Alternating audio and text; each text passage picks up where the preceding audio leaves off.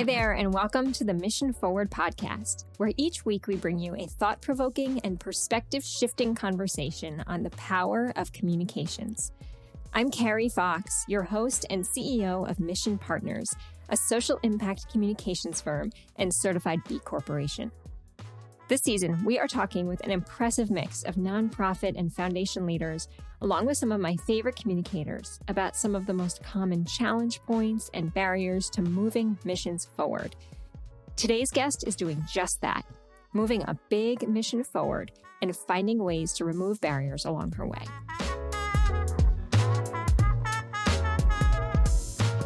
Temi Bennett is the Director of Policy for IF, a foundation for radical possibility, where she's responsible for engaging local government in the DC metro region in approaches to develop racially equitable policies that enable communities of color to thrive.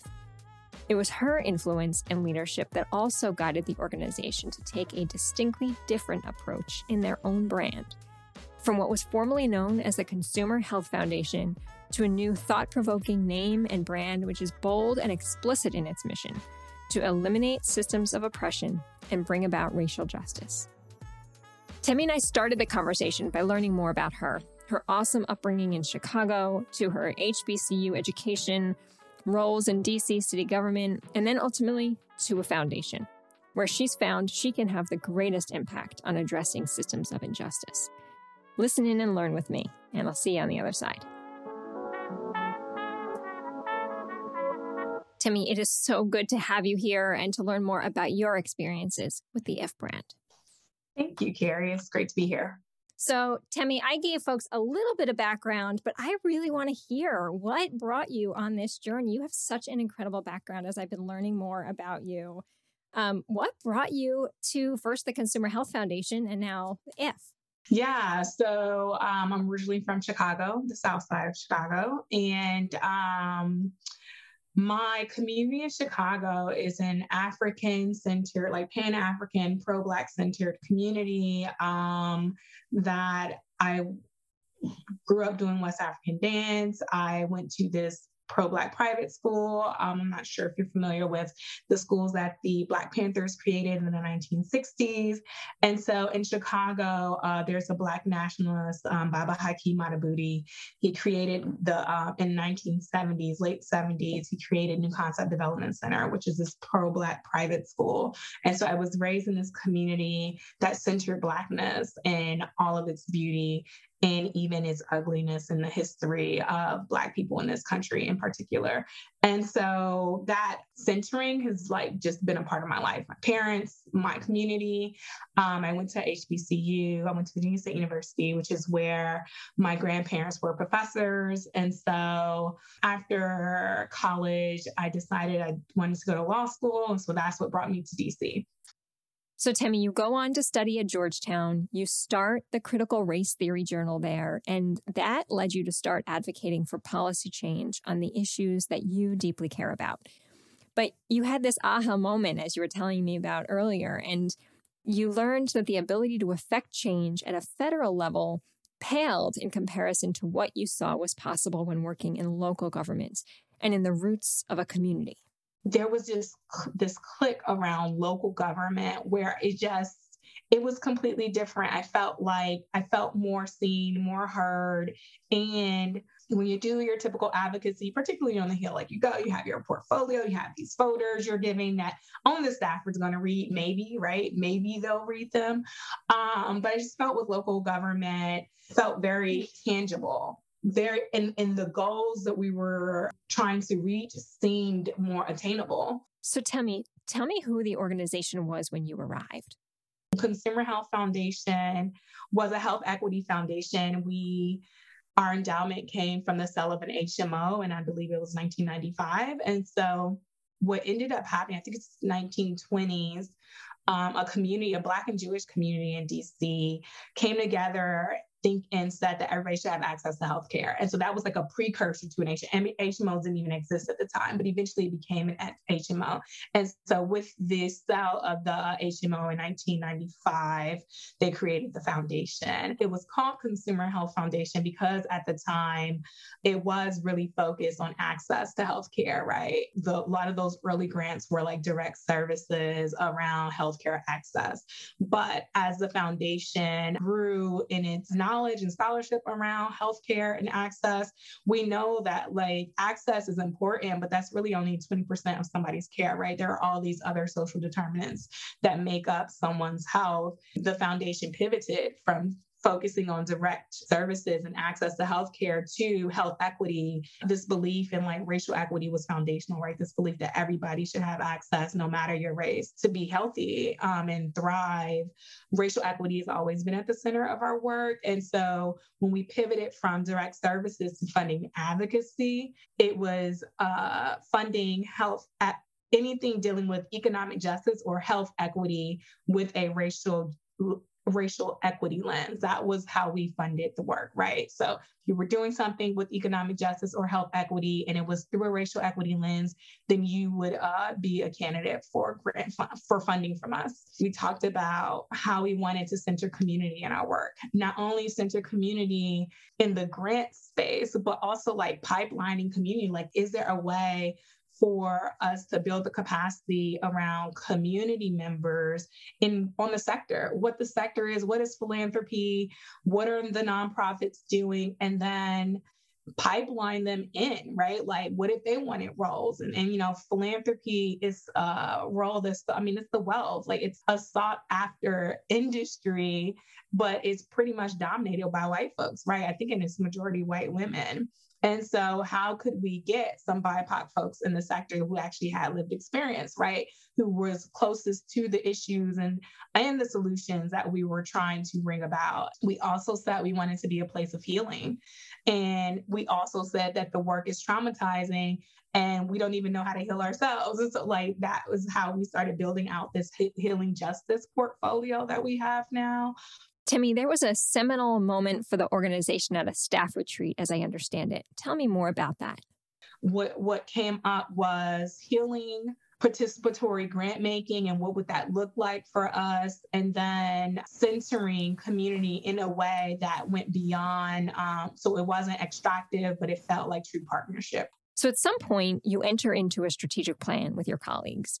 And you all decided to make a clear shift in how you talked about racial equity to instead talk about racial justice. Tell me why that shift was so important to you. If we said we were about equity, you could almost wake up and like say, oh, the world isn't equitable and I'm going to be a good person because I'm going to address it.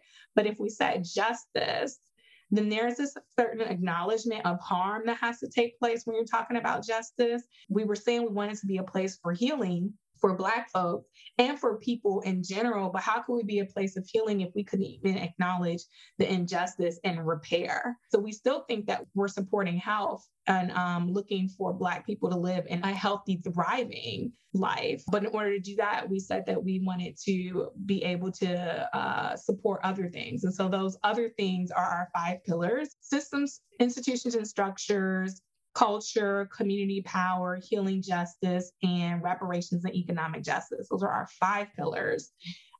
And then all done through a racial justice lens. I am certain that there are people listening thinking, how did they do all this? You know, we've been talking about this for years. And I think that's a problem in a lot of organizations is they're talking about it, but the activation and to hear the amount that you have been able to shift in really a relatively short amount of time is incredible and speaks to the depth of commitment to what was really needed to happen in order for you to make that shift.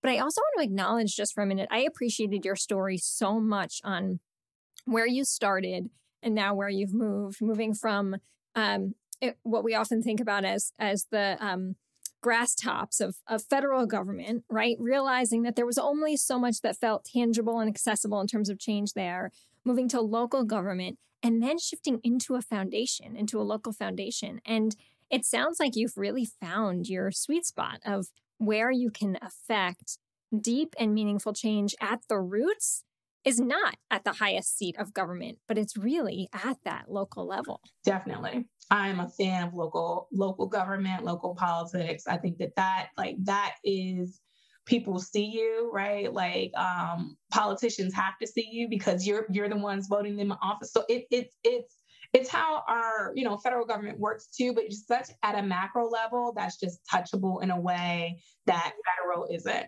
And then the other thing this like stream I hear as you're talking is I know a bit about your work, having had some great conversations with you in the past, but how important it is for you all to think about democratizing philanthropy and the power of philanthropy, but how you're also thinking about democratizing power at the community level and shifting and reimagining how power, in fact, can play out in a community. I know that, again, you were starting to talk about your strategic plan. It's still relatively new, and this brand is still relatively new. But tell me how the reaction has been, because it feels like there's so much wind at your feet. But I'm curious how it feels from your perspective. Yeah. So, what ended up happening, so with the strategic plan, and so it had been years in the making, right? But like the strategic plan itself was like this weekend of board and staff retreat where this is 2020, we did a versus. Do you know the versus? It's like, two performers. It came out, became popular with COVID. I mean, because we were all in our houses, but you had two performers and they go back and forth, like performing, right? And, or playing their songs. And so we did this concept with a few, like we had somebody advocating for us staying a racial equity foundation versus racial justice, and like going back and forth in competition on, the debate. That was the debate. Same thing with like community leadership and what does that look like? And so we had all of these and it was emotional, it was challenging, but it also served as alignment, right? It enabled everybody to flesh out their fears, to flesh out their concerns, but then also get on one page. And so when we finished our strategic plan, we looked up and we said, we are no longer a consumer health foundation. Like that name no longer suits us. It's not who we are. Not necessarily the name, but like our look, like our website. Like most of the time when folks used to look at our old website, they thought we were like a children's national, like some kind of like a children's foundation, because of our H was a person and it looked like a little kid or something. The H and CHF, that look wasn't reflective to me of who we were, but it became very much apparent with this new strategic plan that we felt that was so bold and so brave, and our former image, it just wasn't reflective. And so we went through this year process of the rebrand, trying to figure out who we are and what does that imagery look like. We wanted to be bold. We wanted to center Blackness. We wanted it to center Blackness and beauty, right? And so one of the initial names that we were contemplating was that one of my colleagues submitted was Innovation Foundation. Innovation Foundation itself didn't really work, but I loved the acronym IF. And it was if we gotta be like some kind of way, like the possibility of if was just endless to me. Yannick really loved it too, but we felt like innovation, like it felt very much more technology driven, and that wasn't us. To innovate in the idea of like radical possibility, it was just really like at the root of this rebrand. There are other names too that was coming up, like REAP was one of them. Radical Healing Foundation was another one. But then when we really wanted IF as the if it was an acronym, we wanted that to be what it stood for. And so then we tried Indigo Foundation, Insight Foundation, Ignite Foundation. Those were like the three top. And the board went back and forth with that. We did a community listening session where community members went back and forth with names and what we were thinking. And it was like, does it have to be an acronym? Can it just be IF? Everybody supported just IF. And then with the tagline, Foundation for Radical Possibility. And so like that is what like that is at the core. That's what IF is about. It's what if philanthropy did what we were actually saying we were doing, right? What if we, and then like we liked Angela Davis's definition of radical, like being grasping at the roots. And so we were familiar with the word radical because we also, in the midst of COVID, we were a part of a funders group that created Resourcing Radical Possibility, which is a funders collective centering Blackness in the region, and particularly around BIPOC-led organizations that had under $1 million in their like operating budget, and that they were like, but during COVID, they were the ones doing grassroots organizing, mutual aid. They were out there in the streets and doing and pushing for systems change. And so how, if we were getting to the root, right, to the heart of the work, then we felt like we were doing what we were supposed to be doing, and we wanted to represent that possibility. Yeah, I'm going to go back into the archives for a minute because I pulled your old mission statement and then I pulled your new one, and I love how clear it is. So I'm going to read them to bring you back in time for a minute. Sure. So old CHF mission statement was a private grant-making foundation in DC whose mission is to advocate for health and racial equity through programs and investments that advance the health and well-being of low-income communities and communities of color. Set that aside for a minute. Where you landed, we achieve our vision now by centering the leadership and expertise of Black people and people of the global majority in the Washington, D.C. region who live at the sharpest intersection of systems of oppression, in particular race, class, and gender identity. And there is no question of what you do now. Yeah. And then, well, Carrie, I want to read the vision, because you read the first vision. So our current vision, our new vision is Black people and people of the global majority live powerfully, abundantly, and beautifully in healthy, self-determined communities free of social, economic, and ideological violence. Oh, it's beautiful. That is our new vision. Yes. It is beautiful. And it is so positive, and it is so inspirational and real and tangible. And I think this is where a lot of organizations struggle, is they struggle to figure out first, how do they define their what in a really succinct way? But ultimately, at the end of the day, what does that vision look like for us? Where are we moving towards? What are we driving towards? There's no question for me on what you're all driving toward. And that confusion that I remember having firsthand when I first learned about Consumer Health Foundation is gone. Yeah. I know exactly what you stand for. So have you gotten, it sounds like you're getting some good reaction. Have you gotten the reaction you expected, or was there anything unique or different or surprising in the reactions to the new brand? No, we've gotten, everything's been overwhelmingly supportive, and surprisingly so, actually, from some folks. I think the boldness of it, right? Because it's not, as you said, it's very clear. And so I think even if people don't necessarily align with what we're fighting for, what we're standing for, they're clear on what we're doing, right? And so even that is, I think, helpful and useful, right? It makes it's very clear to any partners that we have. And I'll tell you that just with this new rebrand, so many new opportunities have opened up for partnership, right? And so everything, I think, I'd say overwhelmingly positive. I think the biggest thing that people are pausing on is reparations specifically.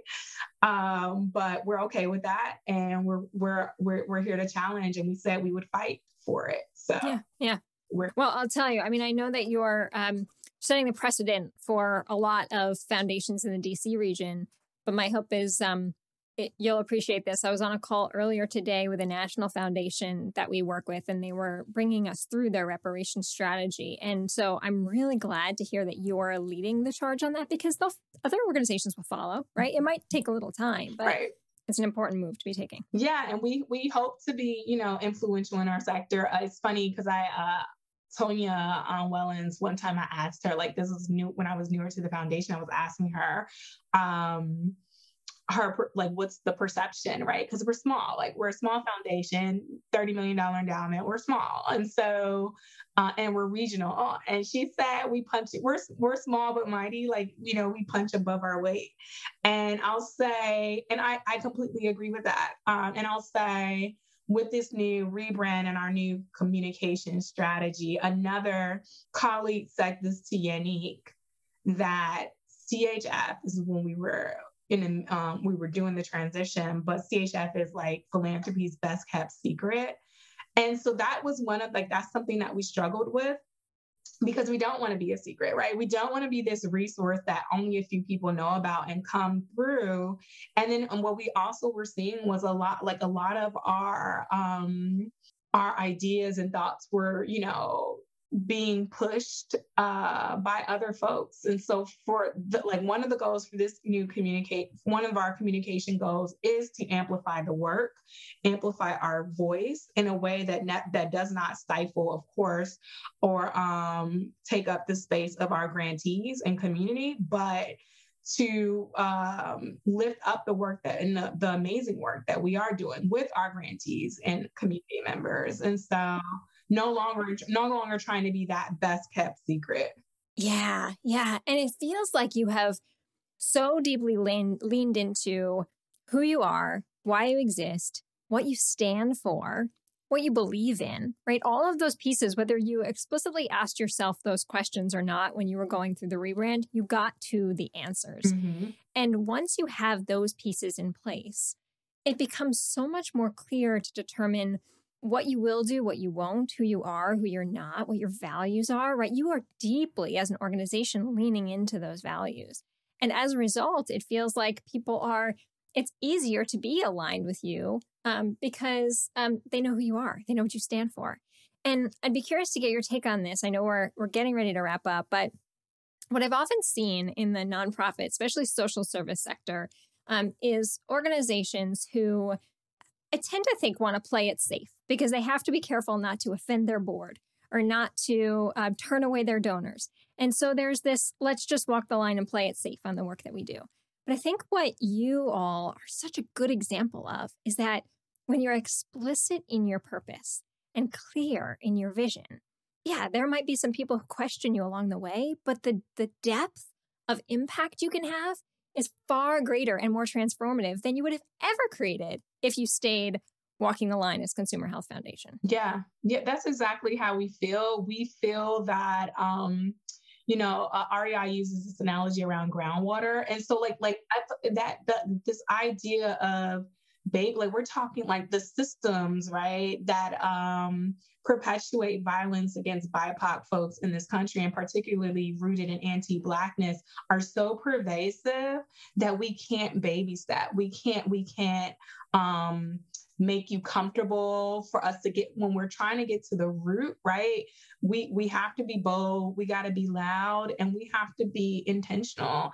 And unfortunately, we can acknowledge that race can be uncomfortable. It can be very uncomfortable to talk about, but we're pushing you to really lean in a way that is uncomfortable. We want you to be uncomfortable. But when we do that, right, we come out the other side stronger, more understanding, and more human, all of us. Well, that's a great reminder and takeaway for folks who are listening, who are considering this rebrand process or just considering communications in general, that I think you all are beyond the days of being the best kept secret and now moving into maybe your full being of really being a national model of what a foundation can be. When you really take that bold step of asking yourself those questions of why are we here, who are we here for, and how are we going to be fully true to the work that we're going to do. There's a lot more to watch and learn from you all. Thank you so much for your time and for sharing so much with me today. Temi, I've really enjoyed this conversation and appreciate you so much. No problem. Thanks, Carrie. It's great to be here.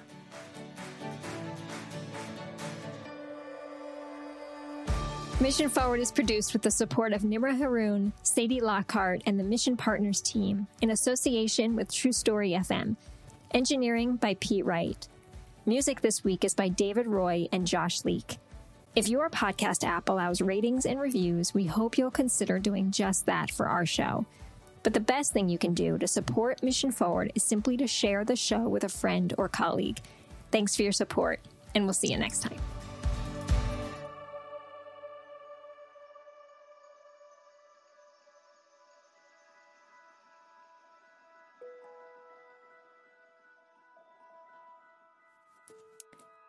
Not so fast. I'm a runner. Not an overly accomplished one, but a runner just the same. It's part of my identity, to the point where if I were asked to introduce myself, my affinity for running would likely show up in the first minute or so, after my love of family and dogs, and before my love of Sunday baking. However, I don't need to have ever run a race, let alone a lap around the block, to know that if you jump off the starting block at breakneck speed, you're not going to feel very good at the finish. The race to the finish, right? How often it shows up in our daily routines. The race to finish the campaign concept, the race to develop the event materials, the race to see results. For a long time, I assumed this was just how PR professionals operated, at a pace that is entirely unrealistic at best and terribly unhealthy at its worst. Why then is urgency so steeped in our everyday work? One might say, you need to have urgency for the work if you're going to effectuate change. Or, the issues are so important, how can we stand a chance at addressing them without urgency? In some cases, they're right. But here's the thing. There's a time and place for breakneck speed. Maybe you're closing in on new voting rights or climate change legislation, and you need supporting materials to help drive the case home. Maybe you're creating an experience that supports community-led innovation. Those sound like good reasons for urgency. But beware the teams and leaders who see urgency as a daily standard and essential to your individual success. It took me years before I was ready to say to a client, hold on for a moment and let's talk about that timeline. Because honestly, there's very little strategy when operating in urgency, despite what the experts will say. A well-documented and defined white dominant norm, urgency can perpetuate power imbalances. It can limit your ability to engage multiple perspectives, and it can restrict any meaningful rest or reflection. Employing urgency effectively requires the ability to also practice stillness, the ability to scan the landscape, to see the big picture, and to strategically plan your steps before racing to the finish. Reflect on the pace you've been keeping in the first few weeks of this new year. Does it feel comfortable, sustainable, enjoyable? Do you let your breakneck speed dictate the speed of those around you? Think about how a sense of urgency might be contributing to your work. And then ask, if this is how we operate from a place of urgency, what remarkable impact could we have if we slowed it down a bit?